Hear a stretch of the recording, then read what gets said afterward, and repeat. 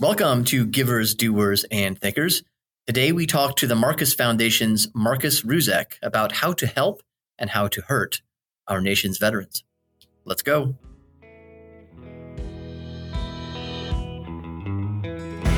Givers, Doers, and Thinkers introduces listeners to the fascinating people and important ideas at the heart of American civil society. We speak with philanthropists, reformers, social entrepreneurs, nonprofit executives, religious leaders, scholars, journalists, and anyone else who will help us understand contemporary civil society's achievements and failures. My name is Jeremy Beer. Thank you for joining us.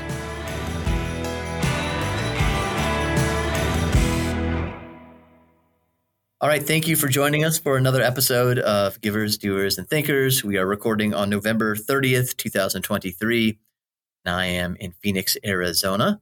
And our guest today, who's not in Phoenix, Arizona, presumably in his Atlanta or suburban Atlanta home, is Marcus Ruzek, Senior Program Director at the Marcus Foundation, where he has worked for nearly 10 years.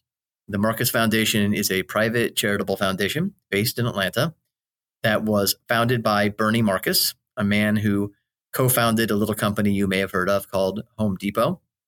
And yes, the fact that we are interviewing a man whose first name is Marcus, who works for a foundation created by a man whose last name is Marcus, is mildly diverting, but that's really all there is to it. There's no relationship between these two people. Marcus Ruzek gets this all the time. One of the principal giving areas of the Marcus Foundation is veterans support. And our Marcus Ruzek, is himself a veteran. He served as a Special Forces officer in the U.S. Army, and he saw duty in Afghanistan and Iraq, for which he received three Bronze Star medals. So he knows whereof he speaks. Marcus Ruzek, welcome. Thanks for having me, Jeremy. Thanks for being here. I have had the pleasure of hearing you speak on a couple of occasions at conferences on matters related to veterans, care, related causes, and how philanthropy can help or hurt in those areas. So I'm really excited to have you on with us today, because this is not really a topic I've covered, I think, on this podcast. So let's start by just getting a little bit more about your own background and how a Special Forces officer comes to work at the Marcus Foundation. Sounds good. I think it's a little bit of a story. I mean, frankly, for me, I was a high school kid on 9/11. All I ever wanted to be was G.I. Joe. So I graduated high school and went straight in the Army. And the Army saw some potential in me for leadership, sent me to college, military school, became an officer. And just kind of kept going from there. I had my first son was born at Fort Bragg, and my wife and I kind of said we had the opportunity to transition off active duty and back into the reserves, and we kind of said, yeah, let's go home to Georgia and I'll get a real job, and start a career. And I got fortunate in being connected through a mentor of mine in the Army to the Marcus Foundation, who at the time Bernie had decided wanted to hire a veteran to really start to focus and build a portfolio on veterans philanthropy. Quite frankly, right out of the Army, I couldn't spell philanthropy. I literally, I didn't know anything about it. And Bernie was amazing because he took a chance on me and kind of said, we see some potential and don't worry, we'll retrain you. He actually specifically told me that I was a bureaucrat and I didn't even know it. And he said, but that's okay. We'll retrain you and teach you how to think like an entrepreneur. And really the whole first year was exactly that. I mean, spending a lot of time with the boss, learning about Home Depot and the incredible company and culture that he built there. And then traveling all around the country, seeing, and eventually in Israel, around the world, to see the philanthropic endeavors and the initiatives that Bernie has started. Bernie's an entrepreneurial philanthropist, so it's not a typical foundation gig where there's a grant cycle and a budget every year, and people come to you with good ideas, and you decide to write them a check or to not write them a check. Bernie is entrepreneurial. He sees problems and then he goes about fixing them in entrepreneurial ways. So it's a really exciting place. And I just thank the Lord that Bernie cares deeply about the veteran community, about my community, really, which is. How did that happen? How did Bernie get to have that interest? Yeah. So Bernie actually is a veteran. Bernie served in the New Jersey Air National Guard when he was in his early 20s and in college. He, for a long time, it actually took me a couple of years to figure that out because he didn't really talk of himself as a veteran or consider himself one because he said, well, I didn't go to war. I didn't go anywhere. But he served. So he did have a connection. He also had an older brother who served in the Army in World War II, was in the Battle of the Bulge. And in Bernie's words, kind of never came home. When he came home, he was never the same. And so those things left an impression upon him. And then at Home Depot, he hired, thousands of veterans. He got to work with these people and he saw a skill set that really connected with him. And ultimately, in his philanthropy, Bernie retired, left Home Depot in 2002 and decided to focus exclusively on the Marcus Foundation and his philanthropy. And it wasn't too many years after that, about 2007 to 8, when at the Shepherd Center here in Atlanta, which is a rehab hospital, he met a young Army specialist or E4 who had been blown up in Iraq. He actually then was run over by his vehicle. So he not only had traumatic brain injury, but he had a spinal cord injury. And he heard this young man's story, and the story was frankly tragic. And what had happened is that he was injured in combat. He was sent to a hospital bed in DOD where he received little to no actual rehabilitation care. They said, you have total paralysis, from the shoulders down. That's essentially your new normal, your new life. And you'll be here. We'll take care of you until we transition you from active duty to the VA, and then they'll care for you. And his mom was fiery and not accepting that status quo. Thank God for him. And she kind of raised Cain and eventually heard about Shepherd and got to Congress and some members that demanded something happen, and they transferred him, which was kind of unprecedented. And this is where Bernie runs into him. So he sat for about 7 months in a hospital bed, told he was paralyzed, gets to Shepherd Center, and about 6 weeks, he's standing on a tilt board, and another month and a half, and the guy's walking with braces, and Bernie hears the story and says, shame on us. We have to do better. We're going to do something about this. And really, that's how he started. And that's what he's been doing. I think I remember you saying at one of the recent conferences where we ran into each other, that the foundation has given something like $200 million at this point, if I recall correctly, toward veterans' causes. That's right. Yeah, Bernie has done over about 230 million. Like I said, we don't have a budget. He's never given. There's no number. It's just if it's right. It's an entrepreneur and not a CFO approach. That's for sure. Yeah. So before you get to what you're doing now, tell me what you learned along the way from. I guess that probably started in 2002 or so. 2007, 8. And after they kind of had some success at the Shepherd Center here in Atlanta. And frankly, right after that, the RAND published a study which really named, the signature injuries of the global war on terror as what we now call the invisible wounds of war. And these are things like post-traumatic stress, traumatic brain injury, PTSD and the like. And so that really he had a deep care for why do we have veterans now killing themselves? They survive the battlefield and they come home and they're living a diminished life, and so much so that they want to take their own life. And that just crushes Bernie to his core, and he doesn't sit well with him. So he wants to solve that problem. So in 2014, he decided, let's hire a veteran and really build out a strategy here. And but he still wasn't set on exactly how to solve this problem. He said, let's figure it out. Right. And so really the guidance he gave me was learn about him, about his values, about the Marcus Foundation and our work. And he said, kind of overlay that on my experience and that of my comrades.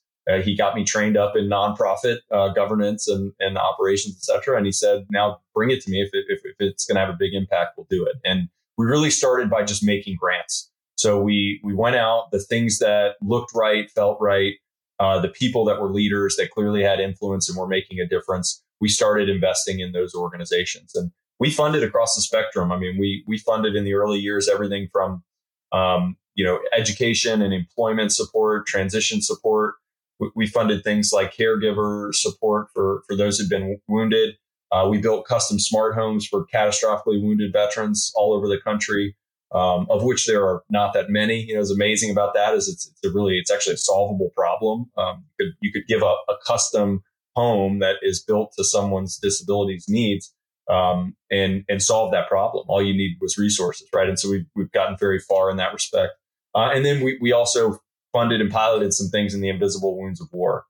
And that was where we learned there was the most kind of passion and drive for Bernie. And so we decided after years into this that we would kind of stop doing a lot of things on the margin and go deep in traumatic brain injury and post-traumatic stress. That's what you're focused on now. What are you learning are the obstacles in the way of effective giving or just even effective solutions, treatment for veterans suffering from the invisible wounds of war? It's a real tough area to navigate. The landscape it's wild. I mean, frankly, there's over, I think there's 46,000 plus organizations in America that claim to serve veterans that have 501c3 status, right? So just that alone is daunting. How do you kind of separate the wheat from the chaff? So that was number one I've been doing this almost a decade, and I'm telling you, I learn about new organizations, probably monthly. I learn about a new organization. So now the good news is kind of when you start to kind of distill down organizations that are having a high level of impact and operating at a high level, the numbers get a lot more manageable. But so that's number one. I mean, the other piece is there's these big brands out there that draw a lot of groundswell support. A lot of people want to support our veterans, and I'm very grateful for that as a veteran of the global war on terror. I came home to a grateful nation. I came home to a country that maybe didn't agree with the war, but agreed wholeheartedly 100% to kind of wrap its arms around me. I look at our Vietnam era generation, our Korean War veterans, and they did not come home to that. They came home sometimes the opposite, often were shunned and just treated terribly. So we had a lot of goodwill. There's actually a paper written out of the Pentagon early in the war called The Sea of Goodwill, which really explained, hey, there's almost too much out there that's trying to help our veterans, that not only can the giver, the funder, not navigate where to make the best investment, but the veteran can't even navigate where to get the help, right? Because everybody wants to help them. And so that's the first kind of, what are you going to do? And the truth is, it's no different than any other area in philanthropy, right? You have a defined population, in some ways a little bit easier to identify. And you have some specific needs. And in general, you find organizations that can service those needs. And sometimes you don't need a new organization that's only for veterans. It might even be better, we learned, to incentivize an organization that's treating people that are struggling with the same issue and incentivize them to treat veterans. And not only does this help the veteran population that needs it, but it also kind of removes them from their silo. One of the books I read early on, and I lived this, so it really kind of shaped the way we approached it, was that veterans, in a lot of ways, they kind of lived this intensive experience of a tribe. The book I read by Sebastian Junger was called Tribe, and he talked a lot about how, in some ways, they kind of lived out the way we all ought to live in a tight-knit community that depends on one another for our survival and for our goodwill. And then they come home to this American society, right, that especially over the last 20 years has gone increasingly more siloed, online, not in that close community. And I think that's exacerbated a lot of the problems. And so on top of it, you have massive, what we call the civilian military divide, where 1% or less than 1% of our population has fought this 2-decade-long war. And many people are disconnected. And so veterans, we almost need to get them out of those silos and reconnect them to the society and the country at large. Those are some of the dynamics, Jeremy. I mean, in general, where I found a lot of help was that there were other foundations and philanthropists and groups like the Philanthropy Roundtable and some others that were kind of bringing together smart funding around this issue. And we've really, for the last decade, run some really close relationships. So we call the Veteran Funders Group. And we get folks together and lessons learned and learn who not to fund, which is some of the best lessons, is who screwed it up, and combine resources and reach leverage, which is great. Before, I want to ask you to unpack what smart funding looks like here. But before we do that, I want to ask you what dumb looks like. Not just dumb private funding, but dumb when we're talking about government programs, the mindset of the healthcare industry. I've heard you speak, I think, to some ways in which current incentives, processes in those areas are not helpful. Absolutely. I mean, so ideally, if things were run well, we have this massive government bureaucracy called the Veterans Administration. And Veterans Administration, as Abraham Lincoln said, is to care for him who borne the battle and his widow and his orphan, right? I mean, under that mission, we ought to be caring for the needs of those who served in combat and came home with issues or needing support. The Veterans Administration this year has over $300 billion budget. That's with a B, $300 billion. It's the second largest discretionary item on the balance sheet for the federal government. Only DoD is the larger. And quite frankly, the majority of those dollars go to pay veterans disability compensation. And so one of the glaring issues that we have, especially for this younger generation of veterans, is you've got a massive incentive to be sick. Veteran getting out of service is incentivized to have PTSD because the government's going to send them a check every month, tax-free for the rest of their life, as long as they still have it. So that's number one. I mean, you've got this huge bureaucracy. And then inside of it, right behind that, you've got the largest healthcare system in the country, in the VA, the VHA, the Veterans Health Administration. And the hospital system in some places is very good. I mean, there's examples around the country where the VA provides pretty darn good care. The problem with the VA, well, there are a few, but one of the big problems, in my opinion, is that if you've been to one VA, you've been to one VA, and they're all very different. They're broken out into regions, and then even further down below that, here in Atlanta, we have one of the worst performing veteran hospitals in the country. And so I'm a patient at that hospital, and I do experience it firsthand. There are long waits. There are just so much bureaucracy. For me to get to a doctor takes 3 or 4 administrative calls and approvals probably from 3 or 4 or 5 mid-level managers before the healthcare is actually being delivered. And then on top of it, the VA does some things very well, like geriatric care, and it does primary care fairly well if you can get to the doc. But what it doesn't, and what it has not evolved to do well, is to treat the specific injuries that our younger veterans are facing. I want to talk about traumatic brain injury, number one, because that's an area that we focus on deeply. So bottom line, you have this government bureaucracy that in theory should make the veteran nonprofit or, organizations just not need to exist. And yet really what it's done is create more and more gaps. And so it takes philanthropy to step into those gaps, improve solutions, and then ultimately long-term, philanthropy can't pay for this forever. The VA's budget is $300 billion. If Bernie gave every penny he had, it's a drop in the bucket to what. How many veterans do we have today in the U.S.? Yeah, so there's about 18 million veterans alive today in the U.S. And the majority now of those are what we're kind of called Gulf War era veterans. So that would be 91 to current day. So that includes global war and terror and the 90s, Desert Storm era. And that's the fastest and largest growing population, the veteran population, primarily because World War II generation is passing away and has largely. There's very few of them left. And the Vietnam and Korea War veteran generations are also kind of going away. And so the younger generation, you've got its massive antiquated healthcare system that's got to evolve to treat their needs. And the disability system has got to evolve. I mean, I can tell you of a friend that I know that has served with who, stepped on a mine, lost his leg below the knee, and he rehabilitated with prosthetic, got very sharp, ended up redeploying with a special operations unit doing the job. I mean, the guy is held back by that disability, nothing, like zero. He's in the top 10% of the military, and he's able to perform that job with his peers. And yet the VA system currently will say, well, he lost his leg, he's 100% disabled, and he's homebound, he can't do anything, right? So they're using these old and antiquated medical definitions that have not caught up with innovation. And so we got to find a way to get away from that and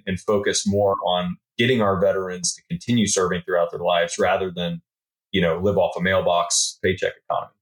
Yeah, because that's not good for veterans' own health, right? In the end, paying people to be sick. That's right.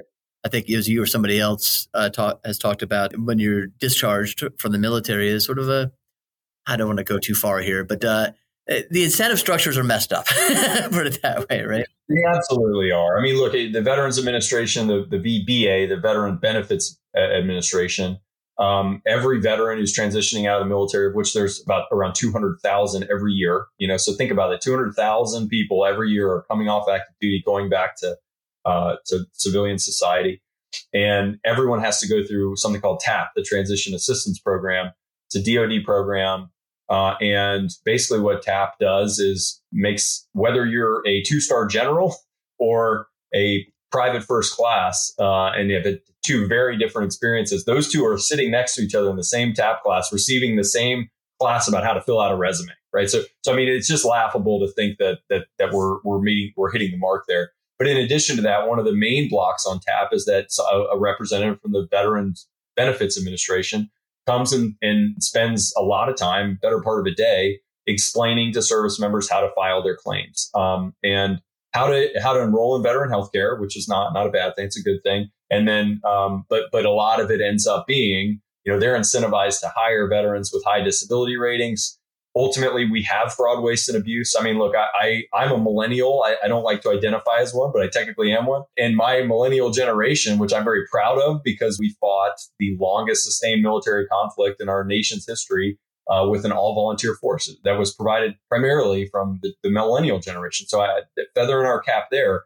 But look, we have an entitlement mentality problem, and that is not lost on the veteran population as well. And so, I've heard it said that a good friend of ours that works with us in veteran nonprofit is that we're kind of at a crossroads where the global war on terrorism or the post 9/11 veteran generation is at a crossroads where we could be the next greatest generation or we could be the most entitled generation. And I'm afraid we're too far incentivized and a little bit too far down the ladder road. So the Veterans Benefits Administration is not doing us any favors by doling out cash to transitioning service members. Well, let's leave that there, go to a break, then we'll come back and talk about what smart funding looks like, traumatic brain injury, some of the exciting things you're involved with at the Marcus Foundation. And we'll be right back with Marcus Ruzek.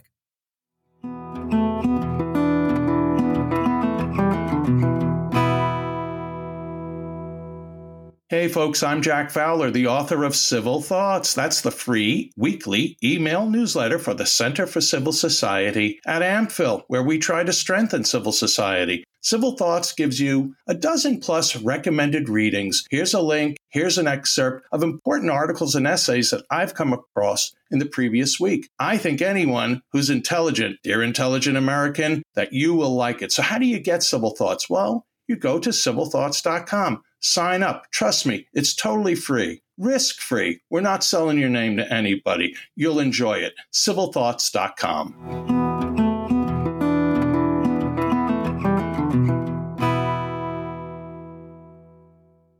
All right, we are back with Marcus Ruzek of the Marcus Foundation talking about veterans and the way philanthropy can be deployed to help our nation's 18 million, I believe, was the number you just gave us, veterans. Right. Yeah, 18. Which is a lot. It's a lot. And there's a lot that's not done well now, as we have been hearing about. But let's talk now about maybe some promising things and some specific issues. So you said before you want to talk about traumatic brain injury. Let's talk about traumatic brain injury. Thanks, Jeremy. So, if we look, 18 million veterans around the country total. Let's look at just the global war on terrorism. So that means, you served post 9/11, after 9/11. There are 3.1 million veterans that deployed to a combat zone in the global war on terror. Okay, so if you just look at those 3.1 million, since 2001, there have been a little over 400,000 traumatic brain injuries that are diagnosed in the military. So if we were to look at that population, few million plus, and look at that injury, that alone is a shocking issue. 10 to 20% of people who receive a mild traumatic brain injury, which is for all intents and purposes in this conversation, you can use that interrelated with concussion, right? So mild TBI would be you bonked your head, you're in a car accident. Either you did or did not lose consciousness, but you had mild traumatic brain injury or concussion. And this happens a ton in the military. Not only are we recruiting from a lot of people who played a lot of youth sports, likely have been in fights and banged their heads around a little bit. Well, then they go through training where they're exposed to all types of things like artillery, shoulder fired rockets, even just repeated demolitions in small arms. These are micro blasts that are going on around them all the time. And then obviously in the biggest cases, you go overseas, you get blown up, you encounter an IED, name the issue, and you can be hit with traumatic brain injury. It also has a cumulative effect. the more blast injuries that you're exposed to, the more likely you are to experience persistent symptoms of TBI. And so actually there was a study on veteran suicide that came out just a few months ago, back in October, and out of San Antonio. It was published in JAMA. And what the study basically showed is that for the last 15 years, suicide among the general population had remained relatively flat, whereas the veteran population had increased tenfold, right? So, I mean, you see just this incredibly dramatic spike. And really, there were two main reasons why this study attributed to this massive hike.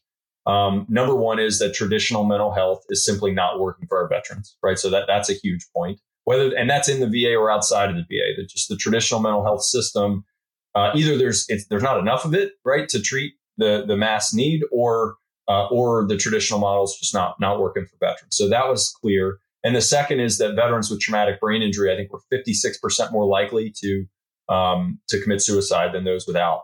You have to understand a lot of veterans are either misdiagnosed or undiagnosed entirely with TBI. So they have a brain injury and then they experience these persistent symptoms, and really they are just kind of told they have PTSD, because PTSD is the catch-all diagnosis for everybody who's deployed to a combat zone and come home and struggled. And so, veterans are just not getting to the actual cause. And the biggest tragedy of all is there are great programs out there that can give people quality of life and not only return them to where they were, but actually make them stronger. And what we believe in, what we call post-traumatic growth. We believe that the struggles that veterans experience throughout their lives not only are massive events in their lives, but they're catalysts to growth into better things. And so the programs that we've focused on are all about those things. Yeah, talk about those programs. You talk about the science of post-traumatic growth. What is that? Why is it? How is it innovative and new and pioneering? Well, I'll tell you kind of along our trajectory. So I explained earlier how we funded across the spectrum very broadly, and then we made a really strategic decision to go narrow and deep. There's a lot of really good philanthropy happening around mental health. There's a lot of good, on PTSD, evidence-based therapies. There's a lot of good philanthropy focused on invisible wounds and other things. But really, nobody else out there was doing traumatic brain injury clinically with an innovative approach. We found a program. The first program Bernie started was here in Atlanta, the Shepherd Center, called the Share Military Initiative. We kind of replicated and built a model upon that out in Denver at the Marcus Institute for Brain Health at the University of Colorado. And since then, we've now replicated that to 5 other locations around the country. So, and more to come, but we currently have 7 TBI clinics that are open and running around the country. And we were having this success on clinical TBI, incredible clinical outcomes. I mean, just like you don't see anywhere else in the country on this issue. And then, conversely, we looked at invisible wounds and we said, all right, TBI, we want to go deep there. And Bernie, we talked about mental health. And I said, Bernie, traditional mental health is just not cutting it. So even if we funded a good evidence-based therapy to have more access or incentivize veteran care, the fact of the matter is it's really just in general at large not working. And so he said, well, go find out what is working. So we went around the country and met a lot of wacky programs. I mean, there's a ton of stuff out there, everything from, smoking marijuana to licking psychedelic frogs in Mexico to, painting horses. I mean, there's and everything in between. I'm telling you, there's a lot out there. And some of those are good, but it's in pockets. So what we came across an organization in Virginia called Boulder Crest Foundation, and they are really the home of post-traumatic growth training. And they had created a program that they've been delivering. I met them in 2016. And the founder, Ken Falk, who's a Navy bomb disposal guy, he had started Boulder Crest after serving in the military and then starting and selling his company. And he said, we found something that we're really into. I experienced some of the program. I said, all right, what do you need? And what was needed was a curriculum. They said, we really need to develop an actual curriculum. And then we need to do an evaluation study. We need to study a cohort for 18 months and see what we're actually doing. And so intuitively, it felt right. Bernie agreed to fund this. And then as the results started coming in, Jeremy, we were blown away. I mean, by the end of the 18 months, and again, show me a study in the traditional mental health world that's tracking a cohort of people, for 18 months. That doesn't happen. At best, you get 3 to 6, sometimes you get a year, but it's not, most people don't follow them that long. And what we found is after a 7-day intensive post-traumatic growth training program, not a clinic, not healthcare, not therapy, but a training program where the trainers or the guides, as we call them, are all combat veterans themselves who've been through the program. And they teach wellness practices, 20 different wellness practices, and they teach them the science of post-traumatic growth. And what we had is an average decrease of 55 to 58% in their post-traumatic stress scores, decreases between 40 and 60% in insomnia, depression, stress, anxiety, a whole host of measures. So we measured that they were all significantly less bad, to the tune of 3 and 4x better than traditional mental health programming. And then we also, because that's not enough, just being less bad, the goal is to be better. So we have the post-traumatic growth inventory, which is like a quality of life scale that measures across a spectrum of things like deeper relationships and new possibilities, spiritual change, et cetera. And we had an average of 54% increase that was sustained and growing 18 months out. So we said, we're on to something here.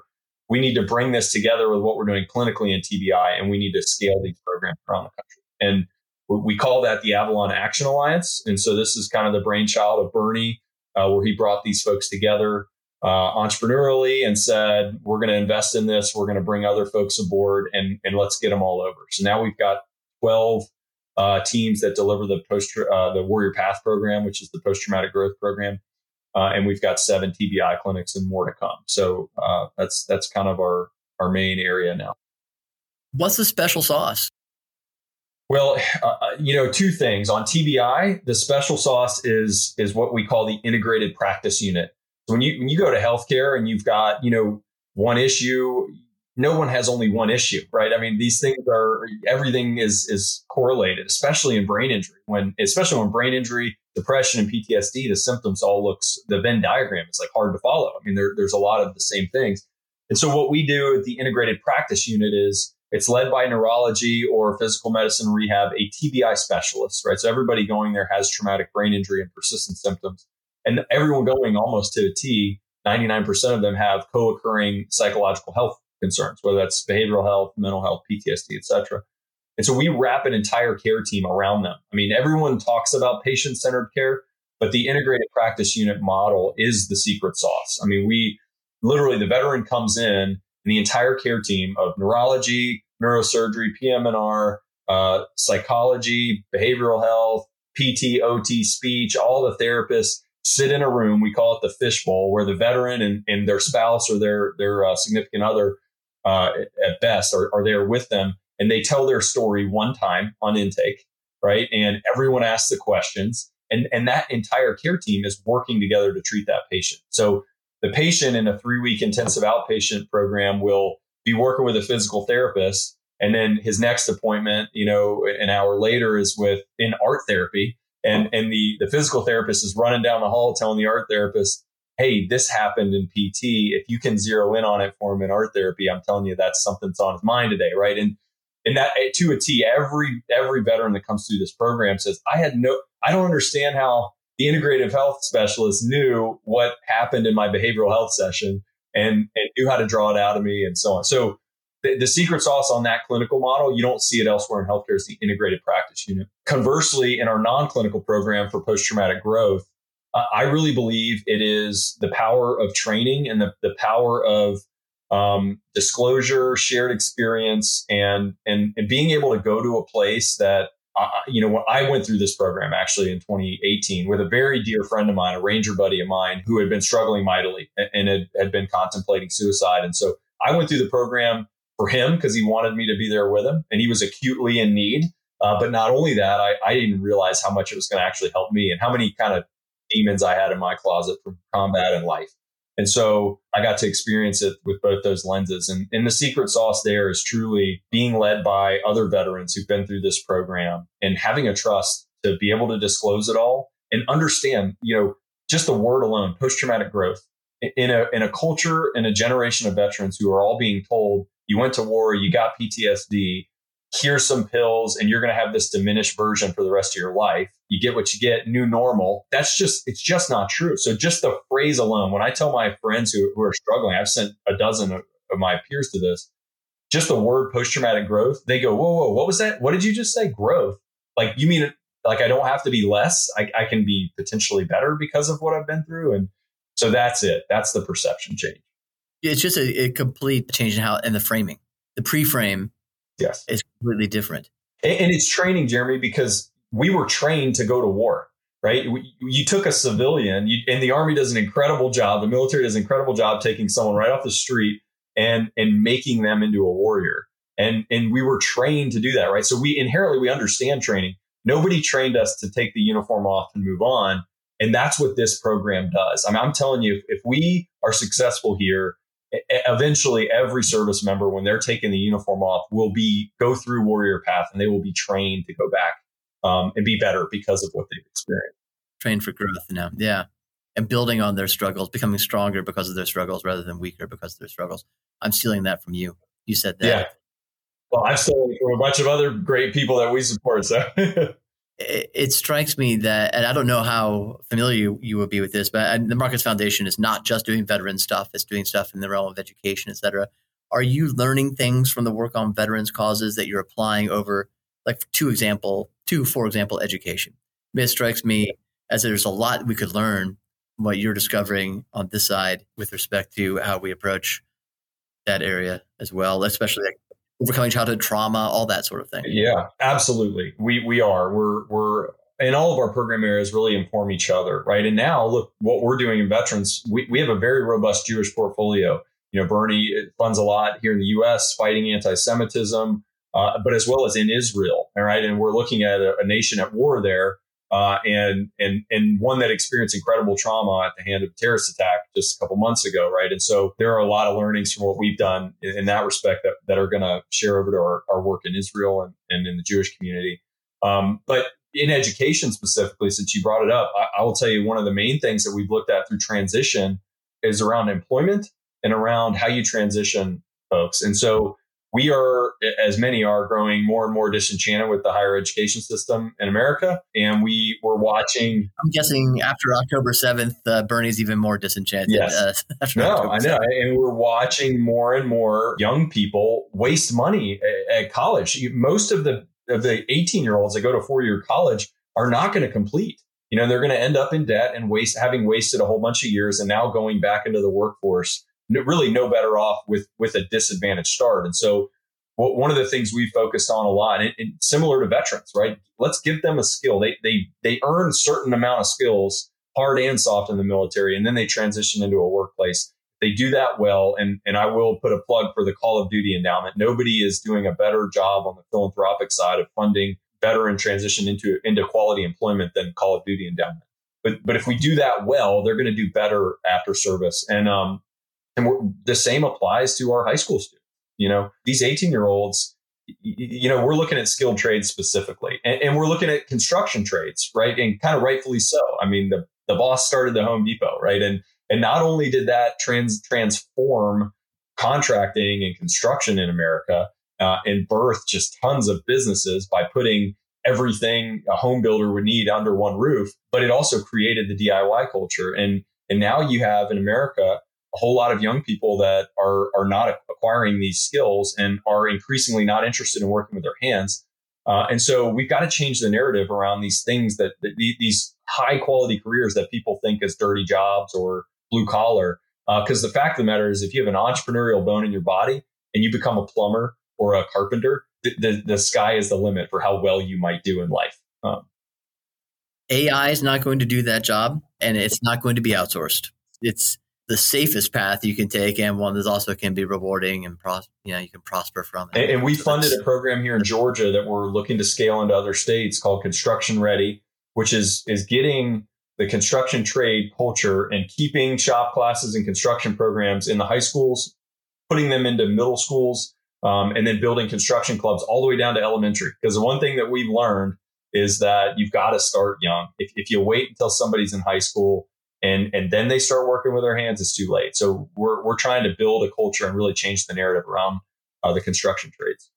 What can ordinary givers learn from the Marcus Foundation's work, not just on veterans, but maybe from these other areas too? Like, do you think about that? Does anybody ever ask you, like, look, I'm not giving what you guys are giving away, but I give something and it's not insubstantial, let's say, what can they learn from your approach? It's a great question, Jeremy, for a lot of reasons. The best is because Bernie wrote a book on this a year ago. I didn't even know that. Oh, wow. Okay. Here's your plug. He did. So I will tell you about the book, which is called Kick Up Some Dust. And it's kind of lessons on doing it yourself. It's really Bernie's story. So Bernie and his co-founder of the Home Depot, Arthur Blank, wrote a book many years ago called Built from Scratch, which is the Home Depot story. It's Bernie and Arthur, and it's how they built this incredible company, the Home Depot. And during COVID, we actually had an effort here to kind of capture a lot of Bernie's stories. And so we started working with a historian to kind of help us capture those stories. Really not setting out. He was not setting out to write a book. And ultimately we kind of said your life story and what you've done in philanthropy specifically is it is a book, and it's one that people need to read. And so Bernie wrote the book, Kick Up Some Dust. And the whole idea, if you look at any of the interviews he's done on the book, he says his hope for this book is that it'll get into the hands of others who are like him, see problems in the world that need fixing, and get their hands dirty and fixing it and get busy about fixing it. And specifically in philanthropy, how to be an entrepreneurial philanthropist. He says this all the time at our board meetings. We can't just sit back and wait for, social entrepreneurs to come to us. We know the issues. We need to get out there and solve them and invest in organizations and in people and demand an ROI. As Bernie says all the time. And I think to answer your question really concisely, when you think of philanthropy or giving, Bernie says, I worked really hard for this money. I'm not going to just give it away. And so he's going to expect an ROI. If you're going to write a check to a veteran charity, they ought to be able to clearly explain to you and show you how they're having an impact, saving and changing someone's life. So I think that's number one. That's core of what Bernie says we do at the Marcus Foundation. We have giving areas, we have priorities, and it's all driven by his vision. But at our core, we're about saving and changing people's lives. Last question, Marcus. What are 2 or 3 of your nonprofit partners that you would want to draw people's attention to here and encourage them to check out if they're interested in this issue? Thank you for that, Jeremy. I mentioned them once, and that's the Avalon Action Alliance. So specifically on traumatic brain injury, non-clinical approaches to the veteran suicide epidemic, I believe we are just doing just the most important work in this area. There's some other good ones out there, but this area needs a lot of philanthropic attention, and ultimately it's going to change healthcare for everybody. So, it's funny, we set out to serve veterans, and what we've learned is traumatic brain injury, not just for veterans, but for all of us, is a problem in this country. And there's no standard of care. There is no standard approach or protocol.